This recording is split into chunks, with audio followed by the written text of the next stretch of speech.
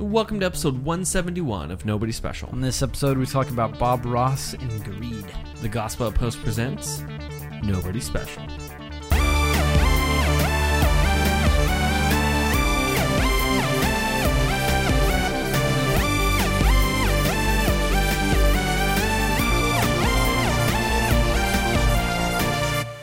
Hey everyone, welcome to Nobody Special, two Nobodies talking about the somebody who matters. I'm Danny, your host and happy accident of Nobody Special. And I'm Caleb, the other host of Nobody Special. This is the podcast where two generations of people talk about God, pop culture, politics, and everything in between, all while not taking any of it too serious. Isn't that right? Yes, Caleb, I'm not going to bury the lead here. Today we are talking about the Netflix documentary Bob Ross, The Joy of Painting and Greed and Betrayal. Something like that. But there was another announcement that came out today that I need to confess some things I watch on television that others may find weird. Okay. I don't know. I think I've brought it up on the podcast before. Let's hear it. But sometimes I tell people I watch this, and they're like, oh, I'm just disappointed in you, Danny. Oh, I have a feeling I know what you're going to say, and also people would be disappointed in me, too, if that's the case. So let's just rip the Band-Aid off. On the count of three, we both say it at the same time. Okay. 1, 2, 3. ASMR. Great British background. Great British baking. What happened? You okay? Great British baking. Great GBBO. That can't be what you were going to say. That is absolutely what I was going to say. Oh, no. Great British Bake Off. There we go. You just wanted to make me the weird one, huh? No, That's such a normal thing to watch. What are you talking about? Not for I the understand. Great British Baking Show? Great British Bake Off. Is it? Are they different? No, but it is GBBO. The Great British Baking Show. It's definitely called Baking Show. No, you are 100% wrong. Okay. Uh-huh. How many seasons have you seen? Because I've Baking seen Show? all of them. The Great British Why Baking don't you Show? get on your little computer over there and look it up? I don't think it's called that. Yeah, you're wrong, though. You are 100% wrong. Hey, ladies and gentlemen, tuning into our audio form, I'm going to narrate it now. Oh, no way. Yep, now Caleb is at the realization that he is a dum-dum. No. It says Baking Show right here, though. It's called Great British Bake Off. But also, it's called... No, it's not. Look, it says Great British Baking Show, Season 5. GBBO. That's not even it. Those are the wrong people. No, look. It's Three of them are gone. Paul Hollywood. Now, first of all, I'm excited. They're working on a new season that's coming out. How emotionally withholding do you have to be, Paul Hollywood, if people are craving for a handshake from you? That, to me, is the most arrogant thing in the whole show. It's like, ooh, do I get a handshake? It's a handshake, homie. Give them a handshake. These people are doing great. Hey, I'm not going to let you live that down, that it also says Great British Baking Show. Right. So, but it is. We're both right. GBBO. No, we're both right. But in another way, we're also not. We're both right. No. I am not going to have to look it up too. Oh, it says Baking Show there, huh? Isn't that weird? Oh, look, the verified account and not the fan account or the fake account says British Bake Off. But it's both. It's both. So you can blow it out your butt. Oh. Wow. I was trying to find a word that starts with O. It doesn't. Look, Great British Bake Off. So, I would encourage our audience to email us, but it doesn't matter because I'm looking at it and it definitely says Bake Off. But it says Baking Show here. The IMDb says Baking Show. So what do you say about that? I think it's both. Hold on, scroll back up. That's not the actual title, though. Yeah, that's but just another way it is. I think what this is the scenario in which the British title is probably different from the American title for some odd reason. Like Harry Potter and the Philosopher's Stone and Harry Potter and the Sorcerer's Stone. You're right. I'll check thegreatbritishbakeoff.co.uk, and it says, yep, you're dumb. You're super dumb. I don't think people realized that they were going to tune into this show and realize and listen to our argument, because well, it's not an argument. You're totally we wrong. are both right. All right, I am willing to shake your hand and be a man and admit that we are both right here. It is messed up that they're craving a handshake from a man. Do you know how messed up that is? Shake my hand. I'm not shaking your I'm hand. craving a handshake from you. Why are you craving a handshake? That is sad. That is like, I think you need a hug. I think you need a hug. Please, Come here. Danny, Come here. indulge It's me. gonna be all right. It's gonna be all right. Just cry it out. It didn't really quench Just my cry out you're wrong. thirst. Here, even borrow my mic. There you go. Hey, guys. Just cry out how wrong you are. Okay, sorry. Okay. Anyway, they're coming out with a new season. I'm super excited. This is one of the shows that I get unnecessarily angry about. Right. Except this past year when they made the right decision when Peter won. And Peter won. yeah, this is one of the few programs that I've gone through and said, I would like to be their friend. But Which what is about- the weirdest parasocial relationship I've ever been in. Like, What about Peter 2?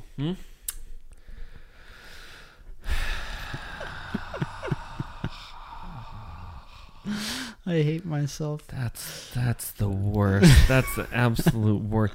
Even if we were half correct earlier, you're now fully wrong. That's Yeah, I'll agree with that one. I'll agree. but British Bake Off though, I appreciate it because it's just I don't even think there's like a cash prize. I just think they're doing it in order to become like Star Baker. Mm-hmm. So Yeah. You know who my favorite character is? Is Noel Fieldings. Is that his name? Noel Fielding? just singular. Yeah, just one of them. and that's not a character. That's who that man is. I know. My favorite character I have to is say the cake. character because he's so much like a character. He's that, quite a character. Yeah. What a card. He's hilarious actually. I mean, he's very funny. But he is definitely strange. I've seen him in a few things. I watch a lot of British television, specifically the panel shows. And they're all very funny. 8 out of 10 Cats. That one's not super appropriate. Taskmaster is probably my favorite at this point. But there's something about Great British Bake Off that is just fantastic, and I enjoy all the episodes, and they cannot come out fast enough. Why are you have your own computer? What are you doing? Get off. I want to prove you wrong so bad because I know I'm right. Yeah, but you're not. But Anyway, well, there's another thing. Now, this I tend to scream at, but there's other programs I don't scream at all, and they're actually quite calming. Yeah. Caleb, a new documentary has just come out about Bob Ross. Yes, our favorite painter and guy. Let's just be honest. Yeah, so here's how I got into watching this man paint.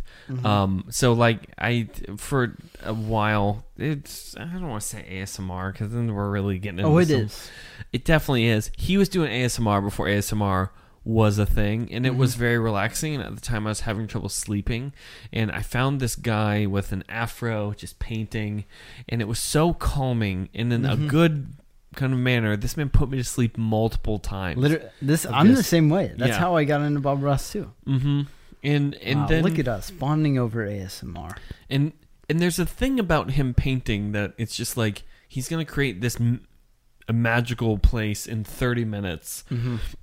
And every time I've turned on the program, because they're all on YouTube now, they're like millions of views each episode. Yeah. Every time I've turned them on is this the dude puts paint on there, and you kind of stop and think, like, what is he doing? This is weird. This is strange. It's the most beautiful mountain I've ever seen. Yeah. Like it just changes at a point to just like, and now it is a mountain, and it is immaculate and beautiful. Yeah. So I was actually pretty excited about this documentary, and then I watched it. Yeah. How did you feel?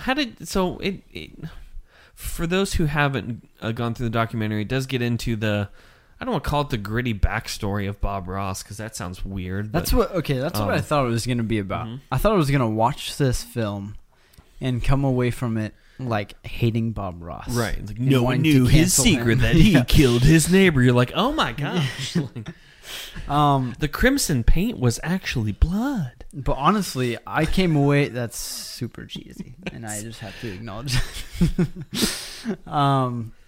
I came away from it actually just liking him the same, if not more. I mean, he's a cool guy.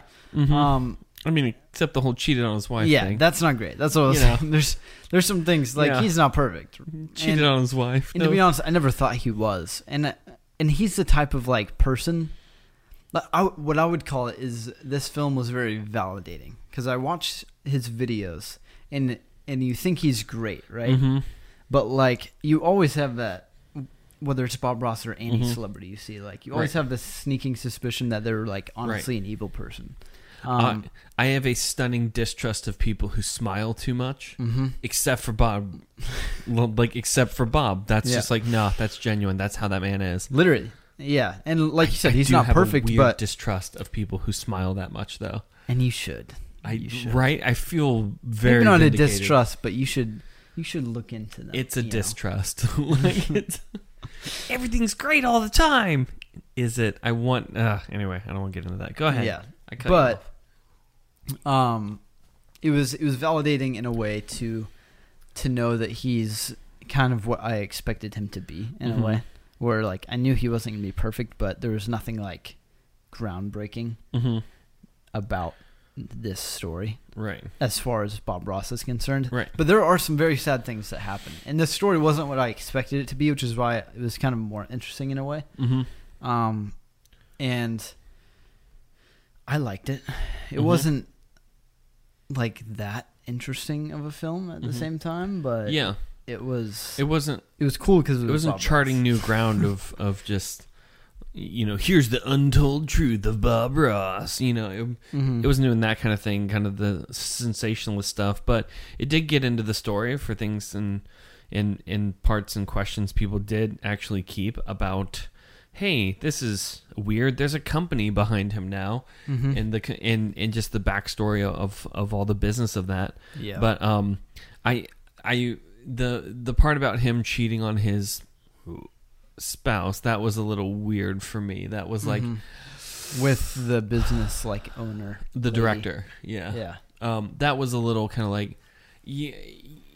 I mean, they say never meet your heroes, and this is kind of one of those things of. I could have gone without knowing that. Not that it like changes anything, because everyone struggles through stuff, absolutely. But I could have gone without knowing that. I appreciate that they patched it up and didn't try and just go to Splitsville. But yeah, I mean, honestly though, this sounds terrible. But never mind. I'm not gonna say it. It's just zip my mouth right now. Where are we going with this one? I wasn't gonna say anything too terrible, but it was just not worth saying. So I'm just gonna. I'm as intrigued as you are. But the cheating on his spouse thing was interesting and honestly in a way like expected for me, at least at the same time. Like I don't expect people who aren't Christians to live by a Christian life at the same time. Pretty sure he's a Christian. Pretty sure he is. I mean, he did talk about God a lot for a painting show. For a painting show of stills and nature pictures. He definitely talked about God a lot. I guess so. I mean, I don't know. I've never heard of that before. And I feel like they probably would have brought it up if he was a practicing Christian. Who would have brought it up? The documentary. Netflix, the documentary? The one that put out the one about the tweens twerking? No. Netflix would have swept that under the rug.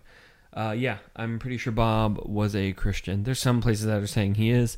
So... Yeah. But even in a non-Christian kind of sense, I don't feel... as if cheating on your wife is generally Oh, no, that's acceptable not great. behavior either. Yeah. It's like, no, it's okay. They're not Christian. Nah, it's still not okay. But at least he had the integrity to stay with his wife. Yes, they worked it out, which is good. Right. Their explanation that the guy gave was like, it was the 80s, we're all having sex with everyone. Yeah, I was like, okay. Like, you could cut this out if you want. I'm like, if you ever gonna say that, you need to know that's making it. Like, that's the thing that gets in there. That's the thing they want, you know? Yeah. So, and his wife, I think that was his friend, interviewing his friend and she's like, no, come on, you know, like, like there's Gary on with his bull crap. I thought it was really cool to see the behind the scenes of everything too. I always like that, right? And knowing, I mean, it's so simple, like the way they filmed it with it's a black backdrop. But honestly, I didn't even know about the show that was before him. Yeah. And how it was literally exactly the same setup. That guy trained him. I've cut a few of those episodes.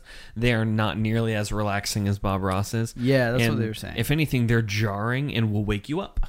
Yeah, which is fine. It's just a different style. I would not prefer that, but I mean that was kind of the thing they mentioned, is that he was trying to do this thing of very intentionally trying to whisper and keep things quieter because of his audience a bit being different. So, I mean, they had the abrasive painter. Now they needed the guy doing the joy of painting. Yeah. And from the beginning, so I mean, if you haven't figured it out from us just talking about it already, this is exactly what the documentary title says: betrayal and greed. And so from the beginning of the story, it talks about Bob Ross meeting this woman and her husband and the Kowalskis. The Koalas. And Danny didn't like that. Fine. Carry on. All of my jokes are being shot down tonight. He meets them. They hit it off. She really likes his energy and vibe, I guess, and thinks that he would be really great on camera. Or not really. I didn't think about that at first. But in painting classes and teaching people, that he has such a lot of charisma to where it would really be a good business. And she, in quotation, says, I want to bottle this up or package this up and sell it. Basically, him. And that's what is exactly what they did. Yeah. Which is crazy. Look at that, just connected in my head. They stole that man's image, yeah, plastered it on all kinds of things, including paints, everything else, and it was even a struggle to maintain the quality of the oil paints. And it was all about trying to turn the profit. Now, when this kind of stuff happens, I tend to ask, is this a case of an idea snowballed, or is this the intent? It was to just profit off of another person, because as all things are said and done, the family of Bob Ross doesn't own his likeness or name, which feels weird for the last name of Ross. Yeah. It was a name that his children have and can't super use. Didn't they try? They tried to sue his son for using his last name. Yeah, his last name, essentially. And by his, I mean the actual son's last name, not like Bob. You know. And from viewing the story, I would say, just from that statement alone, that this was a very intentional thing. This isn't something that snowballed over time. I think, honestly, you could say what you want about them. They're good business people. They're phenomenal business people. Very good business people. They had all the contracts set up from the very beginning. They had wiretaps on all of the phones. They recorded each phone call. They knew what they were doing and what they were getting into. And that's what's so sad about the story, is Bob just really didn't. And his sweet little soul. Right. Just got carried away in this thing. And the sad part to me, what it all came down to is, for me at least, was they were talking about his last couple weeks alive. On his deathbed, they were calling him and arguing, trying to get him to sign a contract to get his image, to be able to use his image and likeness and name. To own his image and likeness. Yeah. And this is a really weird thing. This was the confusing part. They never actually, obviously they got it in the long run, but they never actually said that. So which I was confused. Well, because I think the battles are still happening. They made the documentary, but the story's not finished. Right. They're still trying to figure out like who owns Bob Ross's face. Because it's iconic. I mean, even if it is a perm, which I will say that was the saddest thing I learned, is that it was a perm and not his actual hair. Yeah. What is the perm? Oh, you like put the curls in and stuff? Yeah, I'm not really sure, but it essentially creates an afro. Yeah. Yeah, makes it curly. A hairstyle produced by the setting of hair in waves or curls. And you use chemicals, so it's permanent. Seeing his photos before he had the fro was honestly concerning for me. Yeah, because it's like definitely him, but it's not. Right. But no, I mean, I think there is this potential that the Kowalskis started off, and they just cared about him, and were trying to maintain the vision of the thing he's trying to do, even if they didn't understand it the best. Right. I want to keep that open as a possibility, because I think it could be getting kind of hard to keep that point, but because over time it did turn into, in my opinion, which, by the way, all of the things here are Caleb and mine's opinion, and no one else, because apparently the Kowalskis are very litigious. These are just our opinions, and we are discussing. We own one of your bobbleheads, so please give us a part. We didn't pay for it. That sounds like we stole it. Yeah. We didn't. Our first Bob Ross bobblehead, Danny actually had in his apartment when we first started recording the video version of this podcast. And we just put it on there. And then the story goes, didn't your mom like step on it or something and it broke? No. What happened? Wait, do you want to grab him? Yeah. Oh, he's still here. Yeah. We had an accident. We're very sorry, Bob. But if you want to see this, you can tune in. We had an accident where Izzy, my first dog. I like how they just put the blame on your mom. Right. Sorry. So first of all, he took a tumble a couple of times, and then Izzy got him. Right. And now his kappa is detated. Yes. So people who watch the video will know that this bobblehead did come back for the Halloween episode. Yes. Because it was spookier, and yeah, Caleb and I do this kind of stuff in our episodes all the time. Just small things that make us chuckle. But yeah, we'll put them both. We'll put them both there. We'll put them both up. Just a there's nod two to Bobs. And yeah, so we own a bobblehead, right? Too. But I'll say this is our opinion, but I do think over time it became this is their income that they needed to protect, and I think that's the bigger issue. Is there is the draw of money and of finances and of that kind of thing. It actually tends to bring people to this place that they don't need to be, because it draws a person in that they need to have more in order to be a successful person.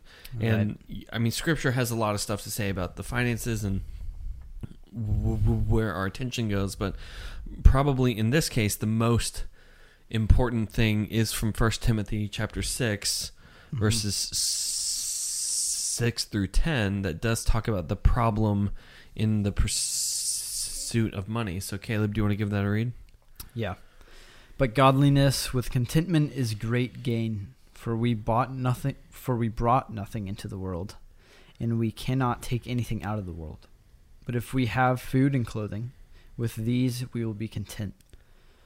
But those who desire to be rich fall into temptation, into a snare, into many senseless and harmful desires that plunge people into ruin and destruction. For the love of money is a root of all kinds of evils. It is through this craving that some have wandered away from the faith and pierced themselves with many pangs. So when it comes down to like chasing the financial aspect of things and trying to grow in that, I think that tends to be this kind of idolatry that people crave the gold, they crave the for sure the money, that kind of thing. And even if they started off in the best of intentions, when that becomes the goal and the ideal, it takes a person's perspective and changes it. Because the thing about money is there's always more to make. And that's the part that the greed comes in, is that it isn't even based on do I have enough. It's that, do I have more? Is there more? It's this idea of a thing someone else has, I need that thing. Right. And when it comes up to the battle between money and God, I can't chase both at the same time. And if I'm trying to chase after the wealth as my goal, it's going to affect my standing before God. Right. I mean, I've talked to a lot of people that are, graduating high school, going into college, that kind of thing, and there's this pervasive idea that goes around that to be a successful person is directly tied to your bank account. Right. And that, I think, is such a problematic cultural issue that needs to be addressed, that a person's success or failure isn't based in the amount in their bank account, but it's actually based in their standing before God. And there's a lot of pressure, and I've talked to a ton of people that they think to be successful means they need to be in a job that makes a lot of money. Right. But the people that have a lot of money, to be honest, are some of the most miserable people I know. Yeah, for sure. I think it's definitely a problem, and something that everyone feels at one time or another in their life. I know I've felt that, and I know that you've probably felt that. And it's so interesting because it's honestly, it's all around you. And when you think about it, when you think about what the Bible says, that's just the furthest thing from the truth. And that's one of those things in culture, like a lot of the things in the world's culture, you can very easily kind of like point your finger out and say, yeah, that's not right. That's not right. Whether that's sex or drugs, stuff like that. But money is the thing that is so scary because everyone needs it. You need it. You need some amount of it for sure in order to survive in America or wherever you live. And that's why it's so easy to slip into that mindset of, oh, actually, I need more. What if I got these shoes or this car? That would be nice to have. Like, and to be clear, I'm not claiming that all money is bad, because there are those people that are like, if you have money, then you're not paying attention to the thing God says. I'm like, that's actually not what God's talking about here. True. It's a tool, and a tool is morally neutral. All that is, in that passage in Timothy, it doesn't tell us that money is the root of a great deal of evil. It's the pursuit of money. It's an internal thing going on in the heart of a person that causes them to chase after this target that they can never actually hit. It's that drives them to madness instead of this craving after the things of God. And it's interesting that in this it isn't paired against poverty. It's not paired against those that have a lot and those that have not a lot. It's actually paired next to contentment. That if a person is content in God, they have all the things they need. But if they're not content in God, then they'll chase it through finances, and that just creates an idol. When we are content in God, we realize that He is the provider of everything we need. So that's the difference to me. And anytime you're not in that category, you're going to slide. You're going to slide away, and it's not going to be good. And I'm saying that from personal. That probably happens to me. Honestly, if I'm being real, like once a month.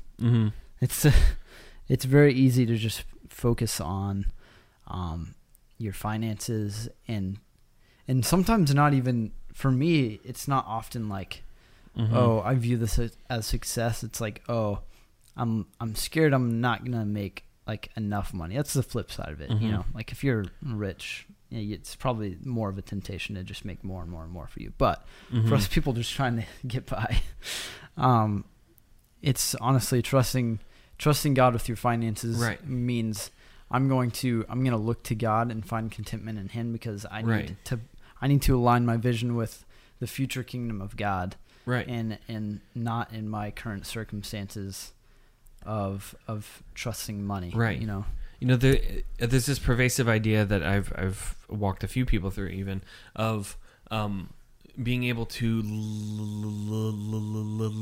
live inside their means, and there are plenty of people that think they need to put on a display of wealth and opulence in their day to day in order to be impressive, in order to get business, and people giggle at that, but it's Tom Haverford. I mean, like, it's Tom Haverford from Parks, and people think that's, oh, haha, that's funny. Except I know people that do that.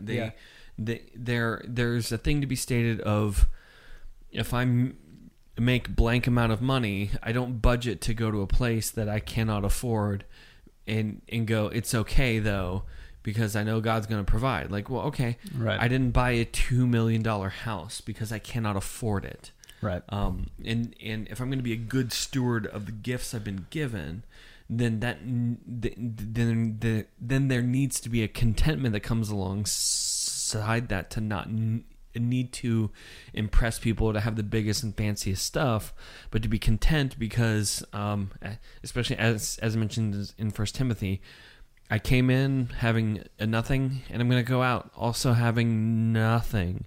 And so everything else is this massive journey to compile things and then give them away somehow. And that's a useless pursuit. It's sad. Instead, really there's contentment in being able to say, I am in my means. I am according to the things God's given me. I'm not going into debt. I'm not doing these things. I'm in budget. And I think that is a good way to honor and glorify God, is by appreciating the place I'm at and not striving to be at a place God hasn't brought me yet. Yeah, for sure. And sometimes, like, not even brought you to yet, but that you might never attain. You might never make above $25,000, depending on where you live. In some places that's impossible to live by that. But, like, talking to you, LA. Yeah. But, like, whatever that very small amount of money is, that might just be where God has you for the rest of your life. And that doesn't mean that we should look at people who have money with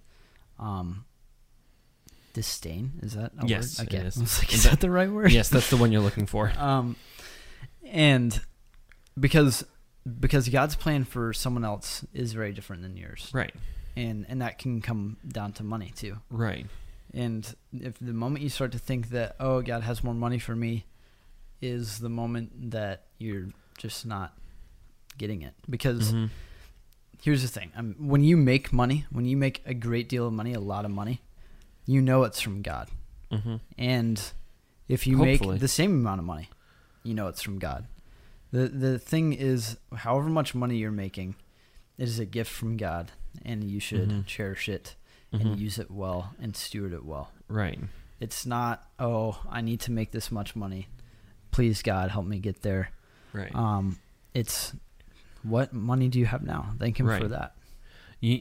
So part of the thing I've watched people endure many problems is that they think they need to project this image of being of having it all together, and the problem in doing that is that no one actually believes it, and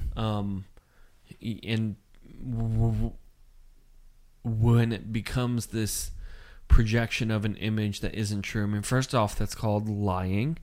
We have words for it. That's lying. Mm-hmm. But also it damages your relationships through other people, through other things, puts you in bad places that you need to be able to protect the image instead of understanding the truth that is actually there.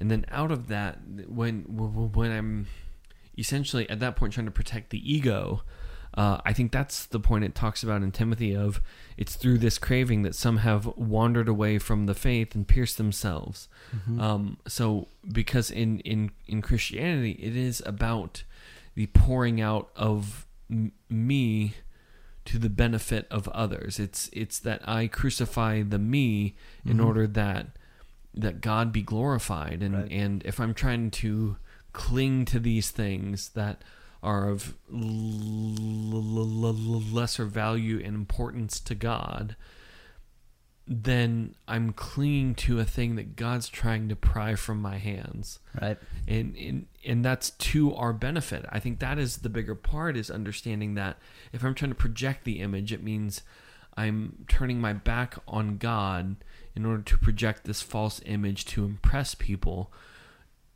when in actuality, the only thing that matters is how God views us. Mm-hmm. If my identity is in Christ, then the projection of an image that I want to be true doesn't actually mean anything if I'm in Christ. Right. So that's, man, but battling the ego on that is absolutely difficult, because it's this a projection of I need to be a successful person, and that type of person has an expensive house, the best cars, the best clothes, and all that. It's right. Why a lot of people that get the lotto end up going bankrupt, because they thought it would answer all their problems and everything they'd be happy again, and they're just not. Yeah. In fact, they did all the things to be quote unquote successful, and ended up having they didn't even have the money they had as they started. They had a lot of things that incurred debt that they had to take care of, that didn't appreciate and value, and then they had less money than when they started. Right. Which is tragic. Yeah. I think being successful in what the Bible says is being a good steward of what God has given you. And I'm not even talking about money. I'm talking about everything. Your time. Right. Your relationships, your money. And apart from that, just your relationship with God. Mm-hmm. What are you doing to use your time to invest in your relationship with God, to spend time with Him, to pray? What are you doing to invest in your relationship with others, to tell them about Jesus, to encourage them to be in community?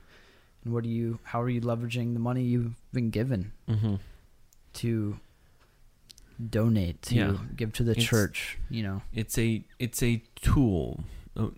Money is a tool, and tools are morally neutral. Right. Isn't an indication of a person's ability, standing, status, or anything else. It is a tool, but there's this weird crisis that all of us feel, that a rich person is somehow better than us, or that the more money a person has, the better of a person they are. When, man, I mean, even I know I've talked about this a couple times because it's a really cool story, but Jesus and the rich young ruler, there's only three things that all of us know about him. He was rich, he was young, and he had kingship.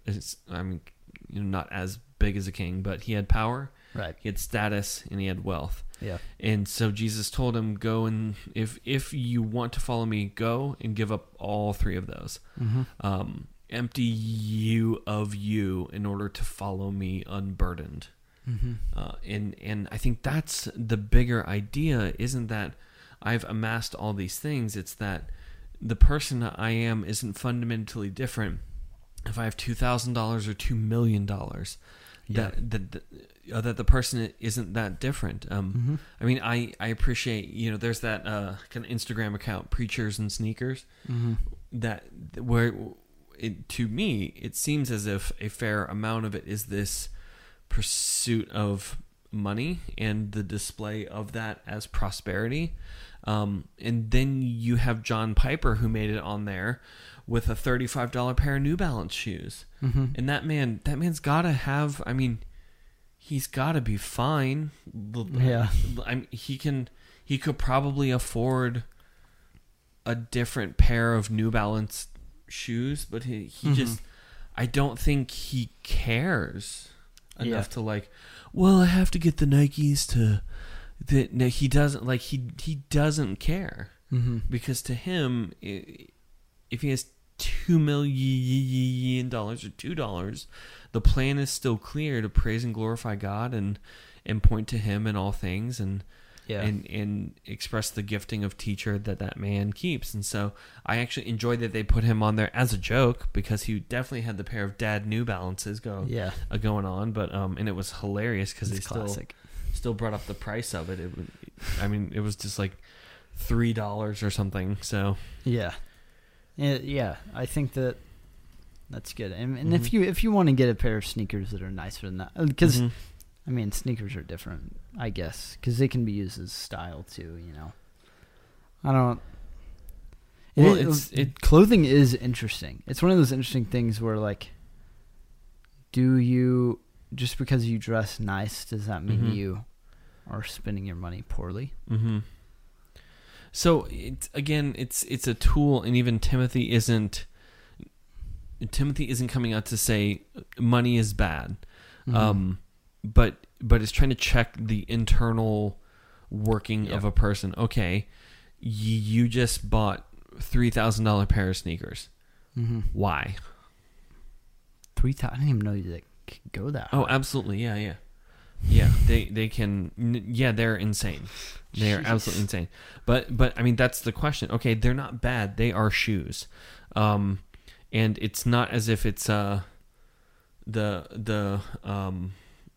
devil shoes that Nas X did, or oh gosh, they did another pair, or the blood demon shoes that Converse did, or the other thing. Gosh, man, Nike, get your stuff together, my dude. Like, stop producing Satan shoes.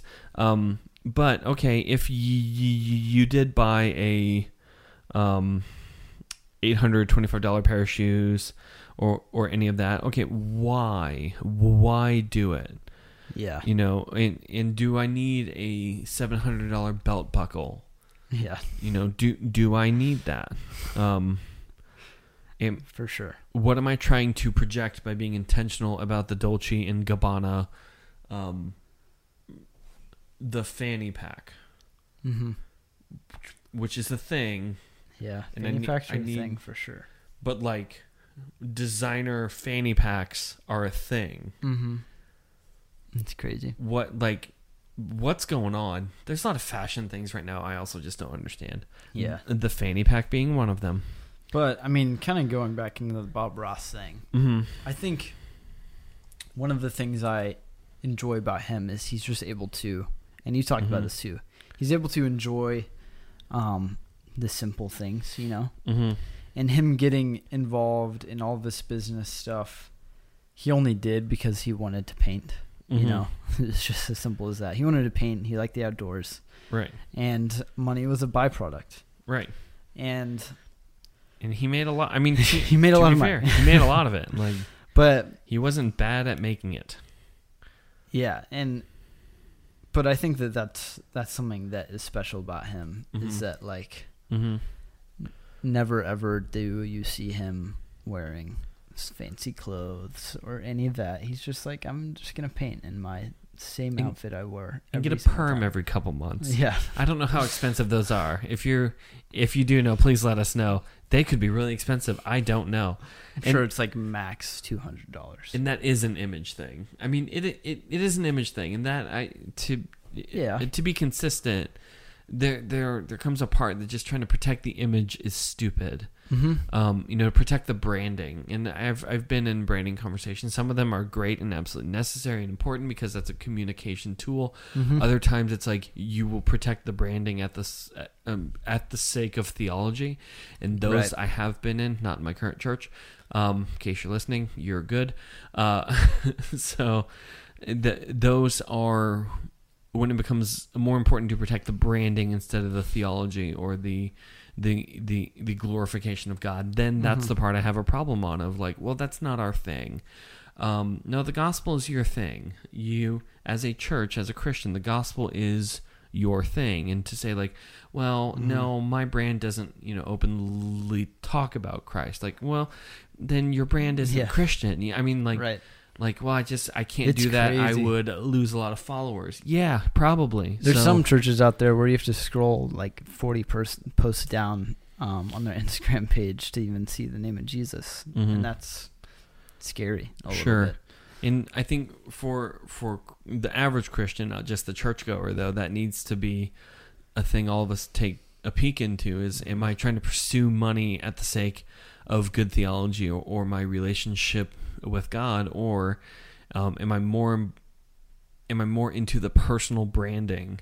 I mean, if God isn't a part of my personal branding, I guess, then that's really detrimental to my standing before God.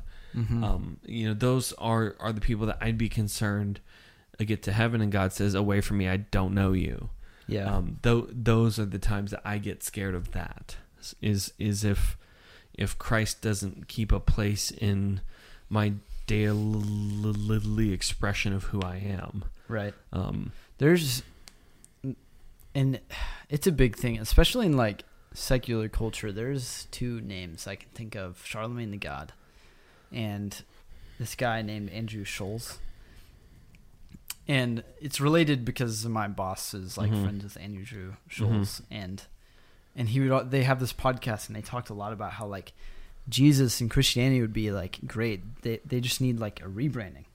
And I remember my boss would always come up to me and he'd be like, "Do you think that like Jesus needs a rebranding?" And I'd be like, "Hardcore. I just have to be like, no."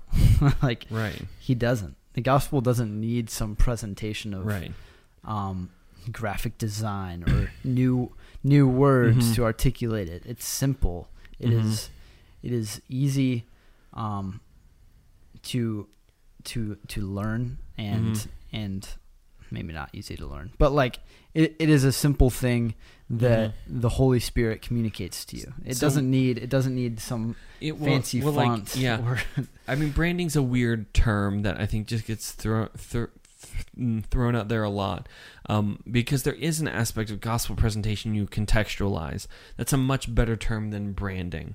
And so just to say something horribly stupid, if the font that the Bible is printed in is a hindrance to people opening it, then yes, you should change the font of the Bible. It's all papyrus. Well, please tell me that's not a thing. Only when it first came out, only literally. Oh, well, yeah. And that's it. Yes. That's the dumbest thing I can say today. There we go.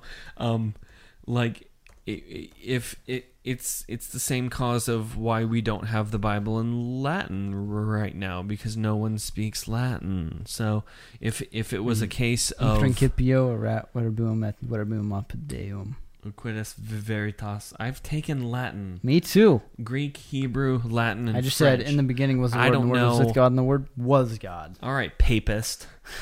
So how dare you say all right, no one papist, speaks Latin? Get out of here with your holy Roman Emperor Bible.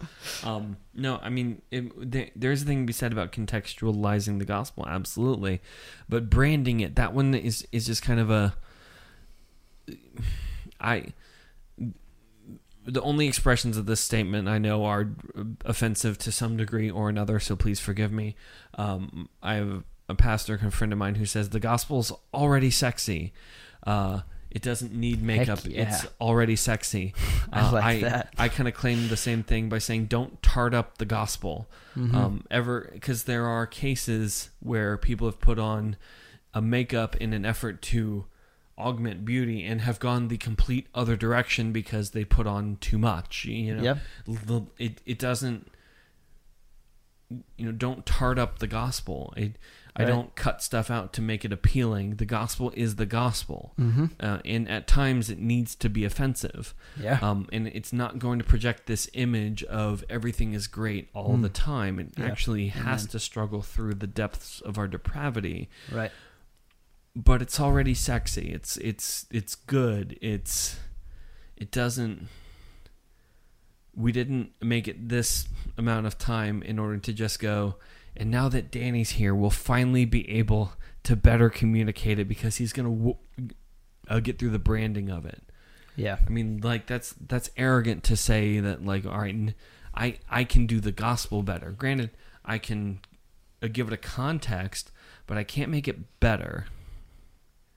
Yeah, for sure. Yeah. And that's something Paul talks about, too. He's talked about the gospel doesn't need lofty speech or a fancy presentation for the Holy Spirit to work through it. The Holy Spirit can work through nothing, to be honest. No words said out loud and reveal the gospel to someone. And surely it doesn't need you to fancy it up. Right.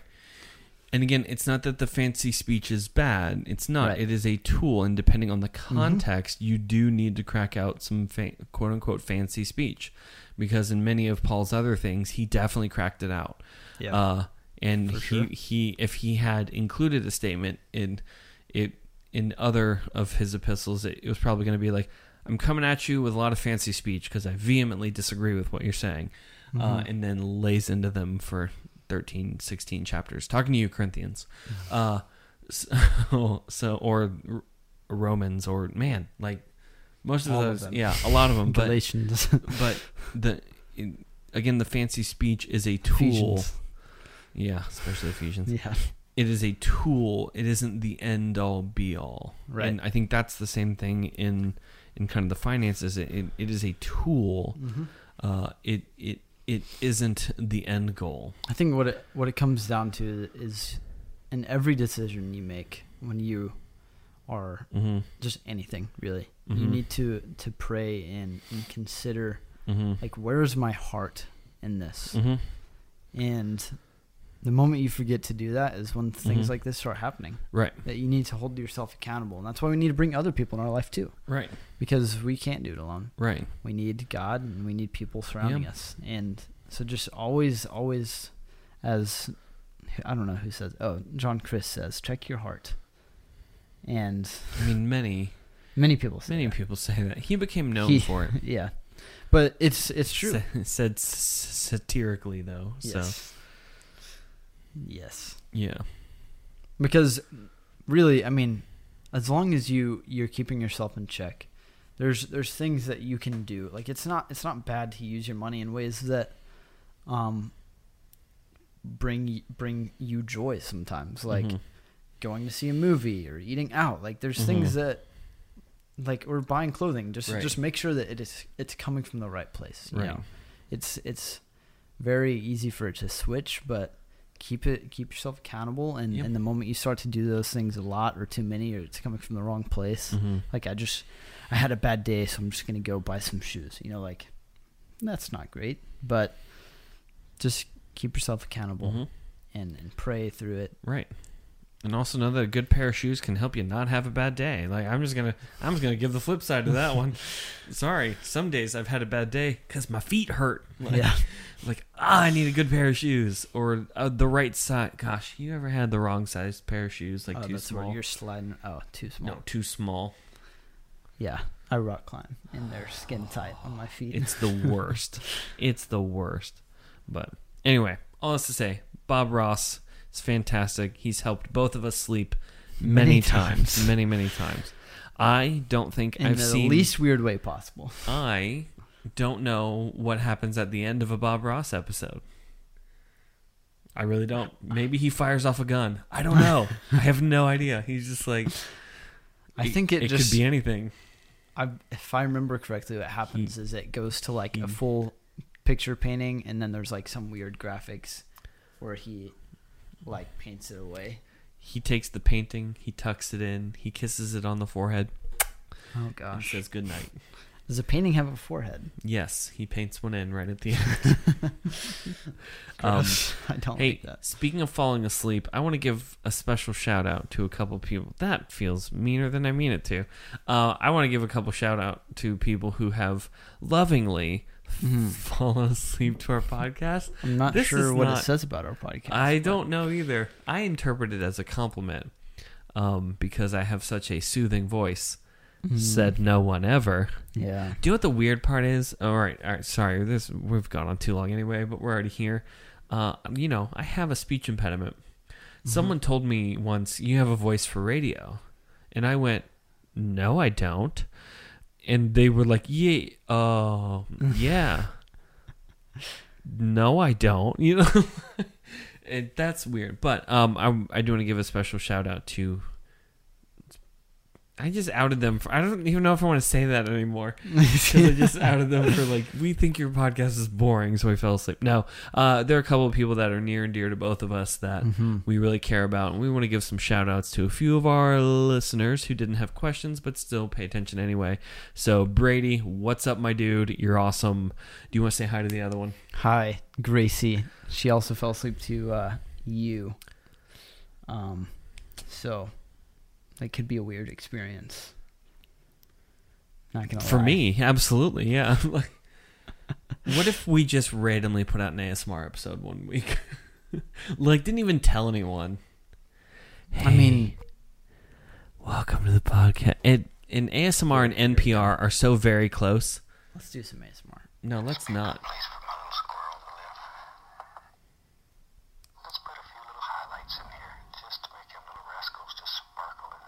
Okay, I'm done with this. Well, we want to hear from you guys. How did you feel about the Bob Ross documentary, or how do you feel about The Pursuit of Money?